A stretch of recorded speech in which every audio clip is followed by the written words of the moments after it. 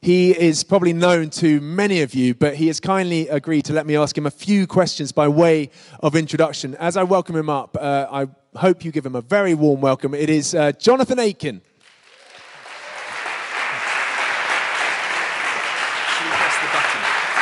I think it's on.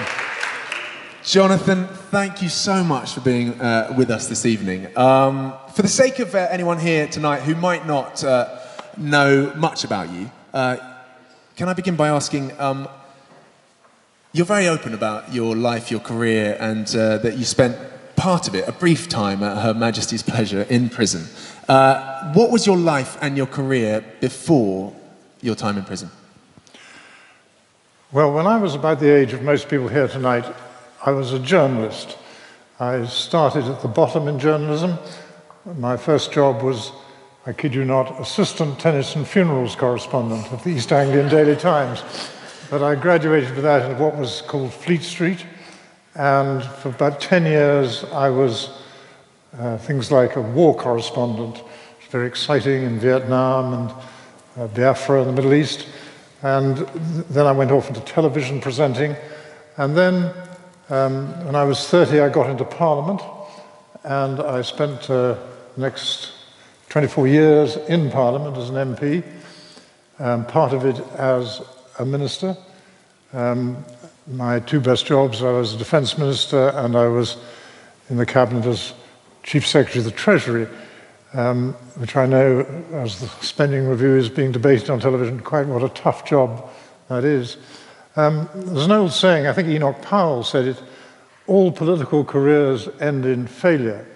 And I proved that rather spectacularly by going from the cabinet to prison. It's a long story of why, but anyway, that was my big crash and failure. And there in prison, you came to a very real and living faith in Jesus Christ. Can you tell us a little bit about that and how it came about? Well, at this time, after this great crash, I was going through what I sometimes call defeat, disgrace, divorce, bankruptcy, and jail. And that's a pretty good royal flush of crises by anybody's standards. And I think I'd have been rather insensitive when I was going through that sort of downward vortex if I hadn't sort of tried to think about all the kind of ways I had gone wrong. And one of the ways I'd gone wrong was to have lost, partly through sort of rising on the ladder. I had lost my moral and spiritual anchors. And finding them again was not easy. People sort of say, I came to Christ, hallelujah, I was converted. With me, it was a much more difficult journey. I began as a sort of half-Christian.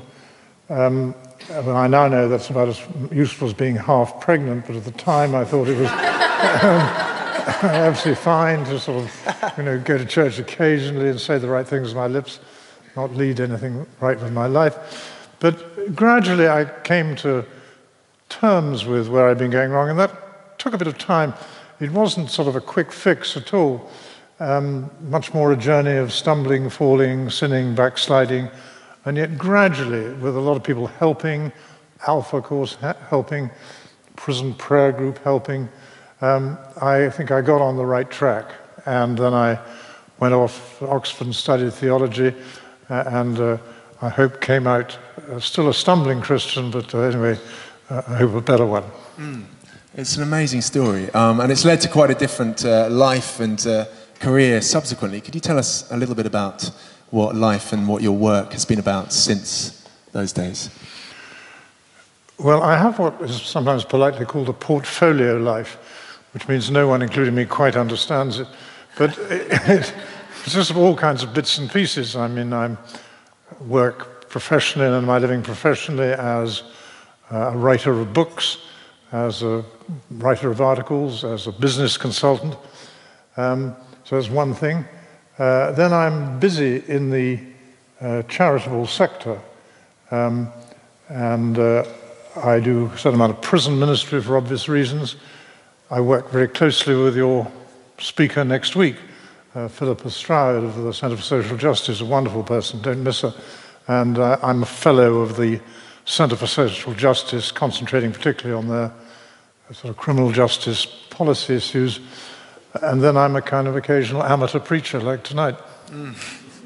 Well, we're thrilled to have you with us, Jonathan. Thank you so much for giving up your time to be with us. Can I pray for you then? Heather's going to bring our reading, and Jonathan's going to preach. Father, we thank you so much for this man, Lord, before us tonight, Jonathan, your son, our brother. Thank you, Lord, for his life. Thank you for his journey. Thank you for where he's been, Lord. Thank you for what you've done. Thank you for where he's headed. And we just pray, Holy Spirit, that you would rest on him this evening, that you would anoint his lips, that his words would be the words of God to us, and that he would be blessed as he speaks. In Jesus' name, amen. Amen. Do you want to just step to the side and come up right now? So if you'd like to turn in your Bibles, there's pew Bibles, the green ones at the end of your row. And we're looking at Matthew 25 at verse 31, the sheep and the goats. It's page 941 in the pew Bibles. Give you a moment to grab it.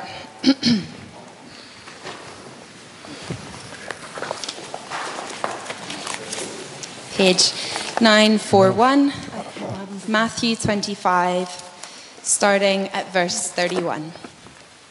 The sheep and the goats.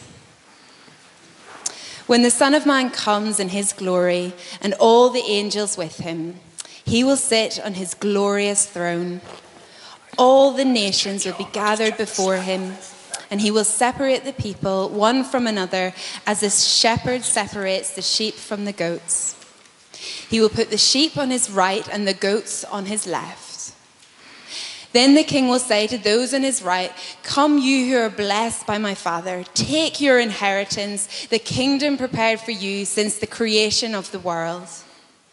For I was hungry, and you gave me something to eat. I was thirsty, and you gave me something to drink. I was a stranger, and you invited me in. I needed clothes, and you clothed me. I was ill, and you looked after me. I was in prison, and you came to visit me." Then the righteous will answer him, "Lord, when did we see you hungry and feed you, or thirsty and give you something to drink? When did we see you a stranger and invite you in, or needing clothes and clothe you? When did we see you ill or in prison and go to visit you?" The king will reply, "Truly I tell you, whatever you did for one of the least of these brothers and sisters of mine, you did for me." Then he will say to those on his left, "Depart from me, you who are cursed, into the eternal fire prepared for the devil and his angels. For I was hungry, and you gave me nothing to eat. I was thirsty, and you gave me nothing to drink. I was a stranger, and you did not invite me in. I needed clothes, and you did not clothe me. I was ill and in prison, and you did not look after me." They also will answer, "Lord, when did we see you hungry or thirsty or a stranger or needing clothes or ill or in prison and did not help you?" He will reply, "Truly I tell you, whatever you did not do for one of the least of these, you did not do for me." Then they will go away to eternal punishment, but the righteous to eternal life. Thus reads God's word. Thanks be to God. Jonathan.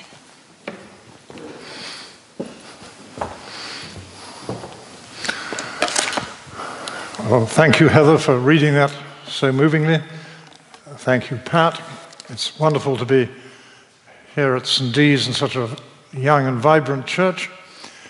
And now tonight, we're going to tackle one of the toughest passages of all the Gospels. But let's pray first. O Lord, as we reflect on this great passage from St. Matthew's Gospel, the last and perhaps the most difficult of the parables of Jesus, May we open our hearts to his words, and may his words flow into our hearts for the sake of Jesus Christ our Lord. Amen.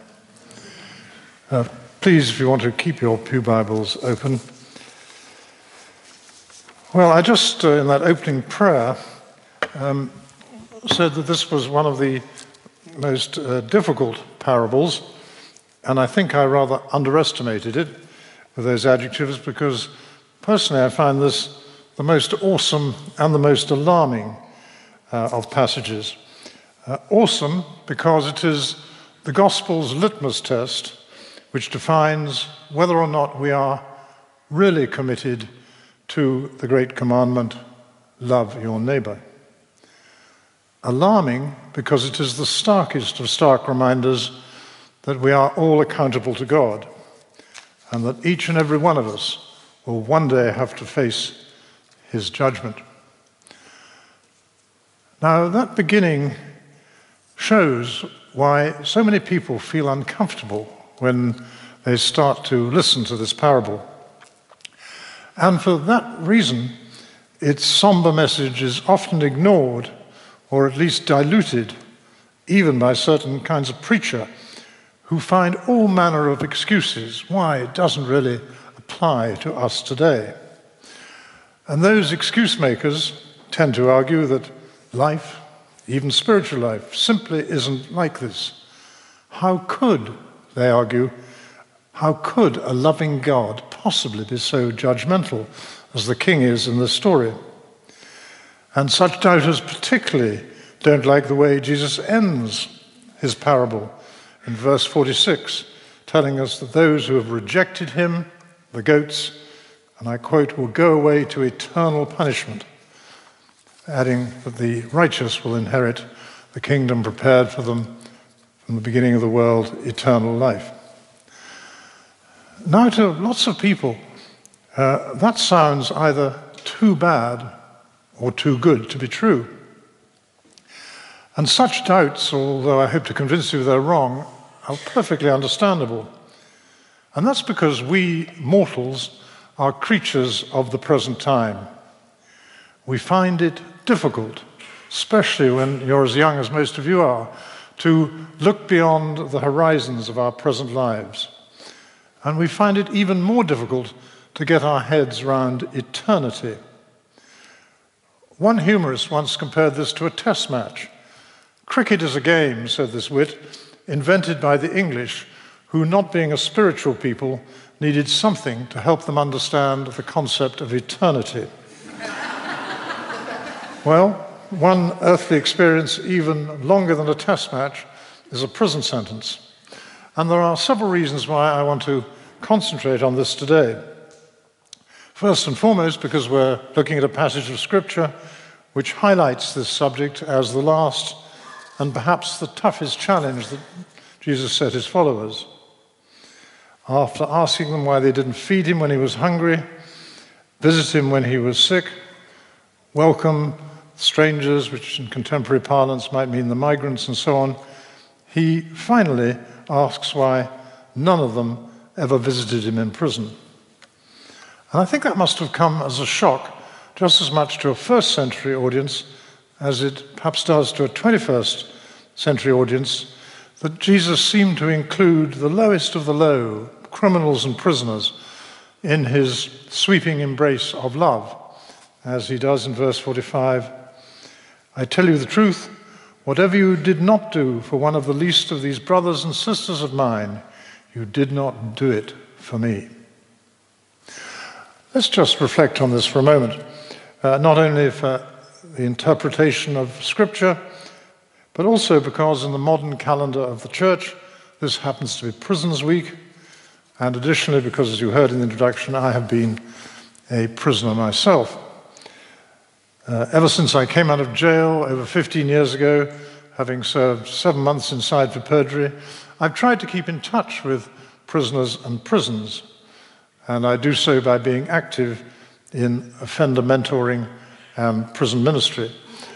Only last week I spent the afternoon in Pentonville launching an Alpha course to some 40 to 50 inmates, a wonderful, inspiring experience.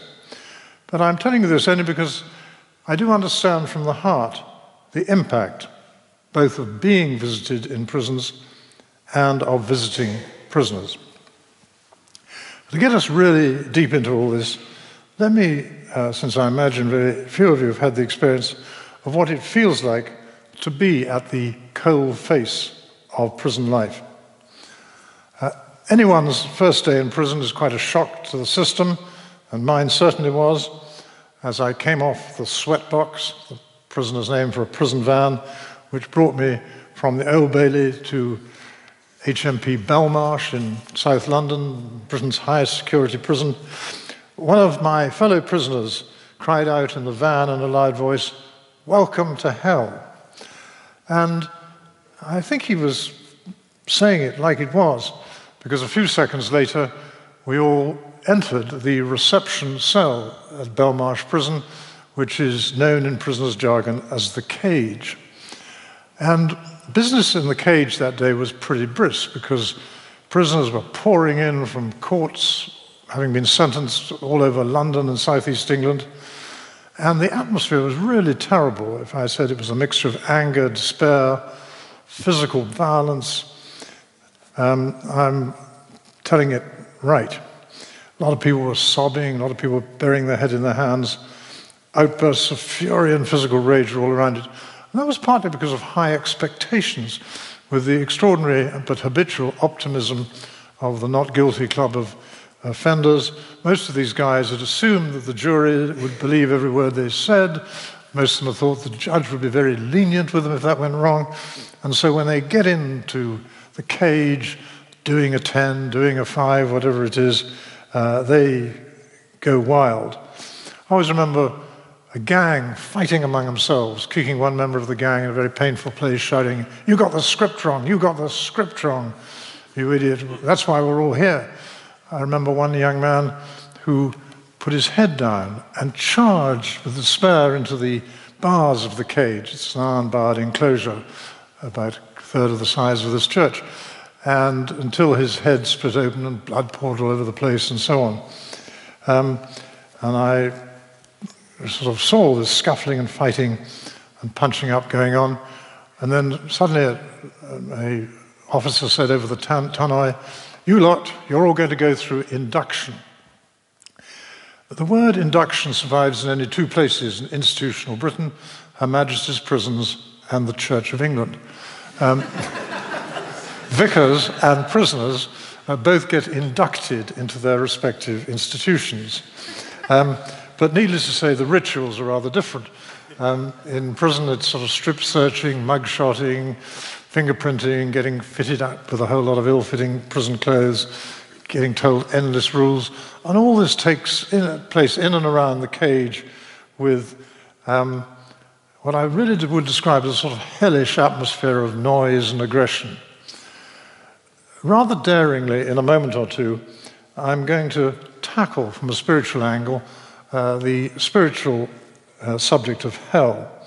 But in case you think I've gone far enough with dramatizing HMP Belmarsh, I'll just lighten the mood for a second by telling you about the one and only comic moment that happened during my induction. And this took place when an officer suddenly said to me, "Aiken, your turn to go and see the prison psychiatrist." And I was slightly surprised. I mean, I was, of course, feeling pretty down, but I didn't think I was quite that bad. Need the services of a psychiatrist, but in actual fact, it's a very sensible rule. Every prisoner is checked by a psychiatrist as they come in to find out whether they're mentally ill, whether they're suicidal, and so on. And so off I went to see the psychiatrist. To get the comedy of this moment, you should remember that 16 years ago, my sentence was not going unnoticed by the great British public and media. In those days, it was real news. Things have changed a bit for a cabinet minister to be sent to jail. And so, I kid you not, outside HMP Belmarsh that afternoon, there were approximately 200 journalists, many of them television journalists with their big satellite dishes, transmitting live on the 6 o'clock news and so on. But all this excitement had somehow or other completely passed the prison psychiatrist by. He'd been having a busy day, he hadn't been listening to the media, so to him I was just another completely anonymous prisoner coming up to be interviewed. So he interviewed me by rattling off a set of bog-standard questions from a form. Name, prison number, date of birth, next of kin. Does your next of kin know you're in prison? And the question after that was, does anyone other than your next of kin know you're in prison? So I gave the psychiatrist a wry smile, thinking of those satellite dishes and broadcasters, and I said, well, matter of fact, I think by now, maybe 15 or 20 million people might know I'm in prison. Psychiatrist did not return my wry smile. He scribbled busily on a pad from him, and then said in tones of some asperity, do you mean to tell me you really believe that 15 or 20 million people know you're in prison? Do you? And I nodded. And then his tone became gentler and indeed more clinical. And he said to me in a soft, kind voice, may I ask you, have you in your life ever suffered from delusions? Well, my delusions were getting shed pretty fast that afternoon, but I won't go on with talking about that. I want to just pick up that word delusion, because it's such a good one also for the sheep and the goats parable. Because this parable often creates three major delusions among those who hear it. Delusion number one is that this parable is so tough that what Jesus says actually doesn't apply to us today.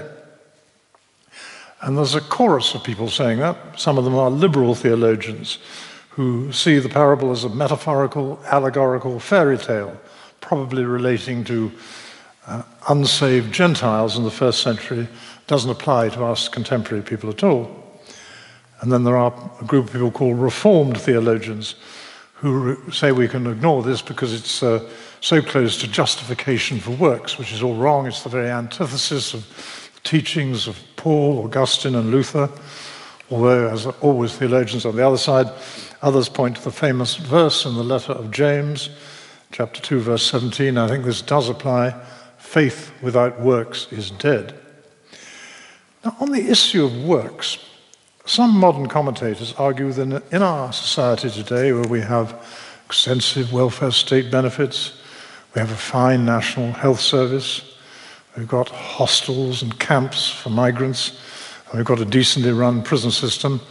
Against such a modern background, we simply don't need to listen to a whimsical parable some 20 centuries ago coming to us from Galilee, urging us to supplement the state's care by personal good works. Well, how wrong all those delusions are. And we should rebut them by championing three great spiritual truths which are implied in our reading. First truth is that we are all accountable.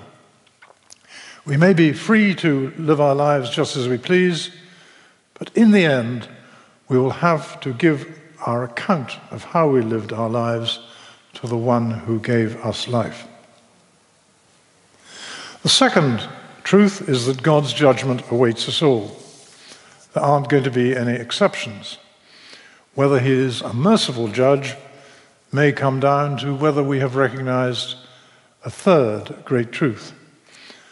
And this third great truth is that at the heart of the Christian faith lies a relationship with Jesus.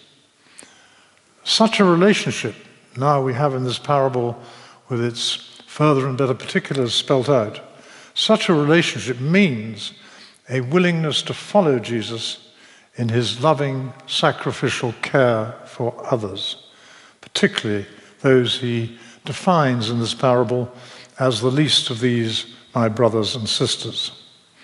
Well, are we willing to imitate him and follow him in this? The second delusion which often arises as a reaction to this parable is the claim that Jesus' harshest words in it can be ignored on the grounds that there really is no such thing as hell. Now, we do need to be careful here. It's true that the old hellfire and brimstone preachers of yesteryear probably were a bit OTT in some of their regular sermons on the terrors of hell. In this context, there's quite an amusing story about an old-fashioned 19th century minister from the stern, unbending Presbyterian Church of Scotland, who regularly preached on hell. And one Sunday morning, he was warming to his familiar theme, advising his congregation, picking up a verse of scripture, that in hell there would be wailing and gnashing of teeth. But sitting in the front row was an infirm but rebellious old lady who simply couldn't stand hearing this stuff any longer. So she became a heckler, and through her toothless gums, she muttered in the direction of the pulpit, "Not for me, I haven't got any teeth." The minister bent over his pulpit and said, "Madam, in hell teeth will be provided." Now, this story may be apocryphal, but it does illustrate an attitude that is quite familiar nowadays. Hell is no longer feared because it has become a bit of a joke. A loving God, so the hell ridiculers claim, could not possibly believe in as judgmental or behave in as judgmental and punitive a way as the king does in this parable when he says to the goats in verse 41, "Depart from me, you who are cursed, into the eternal fire prepared for the devil and all his angels." Couldn't sound much worse, could it? Well, inevitably there are many interpretations of this difficult verse of Scripture, such as the Origen view, the punishments of hell may not last forever, or the von Balthasar view that with prayer all sinners can be saved from hell. These arguments are well above my amateur theologian's pay grade, and I'm not going to go into them. But perhaps in the debate on whether hell exists, two facts stand out. The first is that there are uncomfortably many contemporary examples in human hearts and in human experience which suggest that hell can be a here and now reality. A few moments ago I was talking about the hellish atmosphere of Belmarsh Prison. But to give a much more bang-up-to-date example, I was rather struck when preparing for this talk by a quote in a TV interview from one of the French police officers who was among the first on the scene at the storming of the Bataclan Theatre in Paris just after the terrorist massacre there. And he said that as he squelched his way in the dark across a floor which he thought was at first flooded with water, but then realized it was covered with blood and human entrails, this policeman said on television, "I thought I had arrived in hell." Well, whatever the imagery may be, an evil, a precursor to hell, certainly exists in our modern world. Perhaps the last word on the arguments about hell should be this. If hell does not exist, then it makes heaven meaningless. Which brings me to the third delusion arising from the arguments advanced by those who wish to brush aside this parable, and it's the delusion that heaven doesn't exist either. Now, heaven is a pretty difficult subject too, if only because so little is actually written about it in biblical scripture. Once upon a time, I was made to study and write about heaven. The context here was that after I came out of prison, the one place I went to which had worse food and worse plumbing than a prison was an Anglican theological college, Wycliffe Hall, Oxford. And there I was required to write weekly essays, and one particular challenging one had the title, "What is Heaven and Who Will Get Into It?"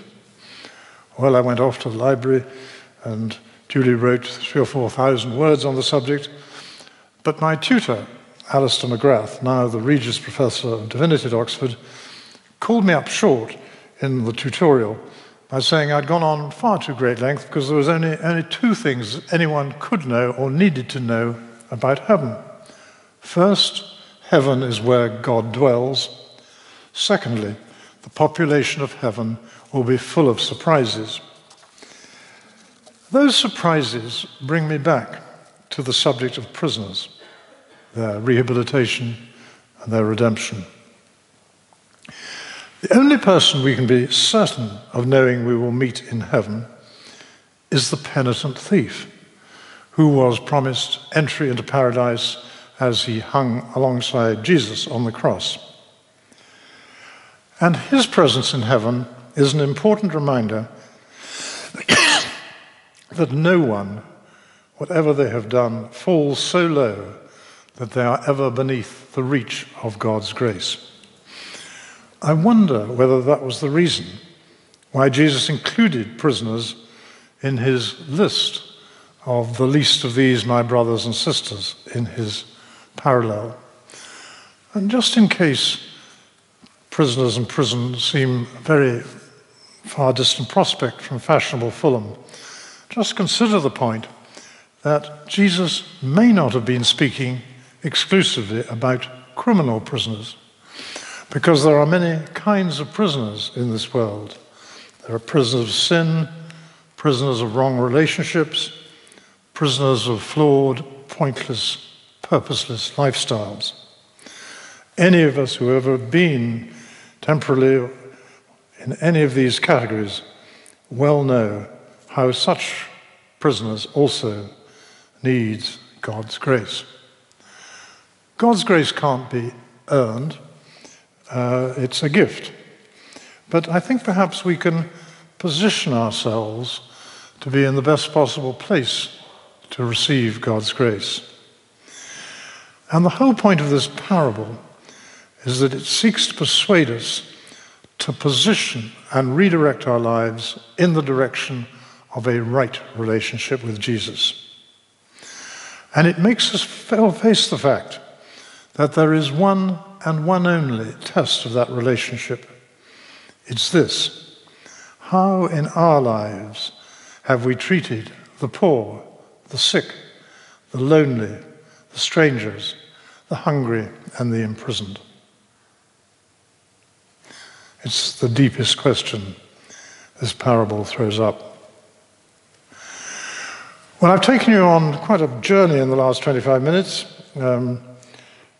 but any of the roads I've been down are frankly largely irrelevant to the central point. We can put aside theologians' theories about heaven and hell, or their arguments about whether justification by faith or justification by works are mutually exclusive. We can forget about, in today's world, whether politicians' promises, they happen to be admirable at the moment, about new policies for reforming our prisons or for rehabilitating offenders. The parable of the sheep and the goats is deeply personal and seriously challenging.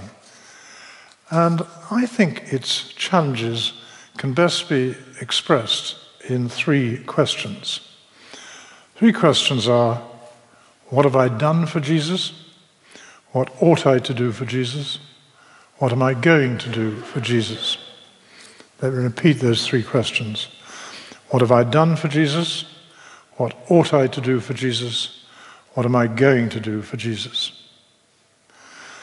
And when we grope for an answer to them, or when we really try to answer them in practical terms, just remember his words, which are at the center of this parable.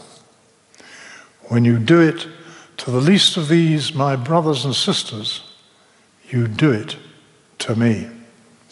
Amen. Let's pray for a moment.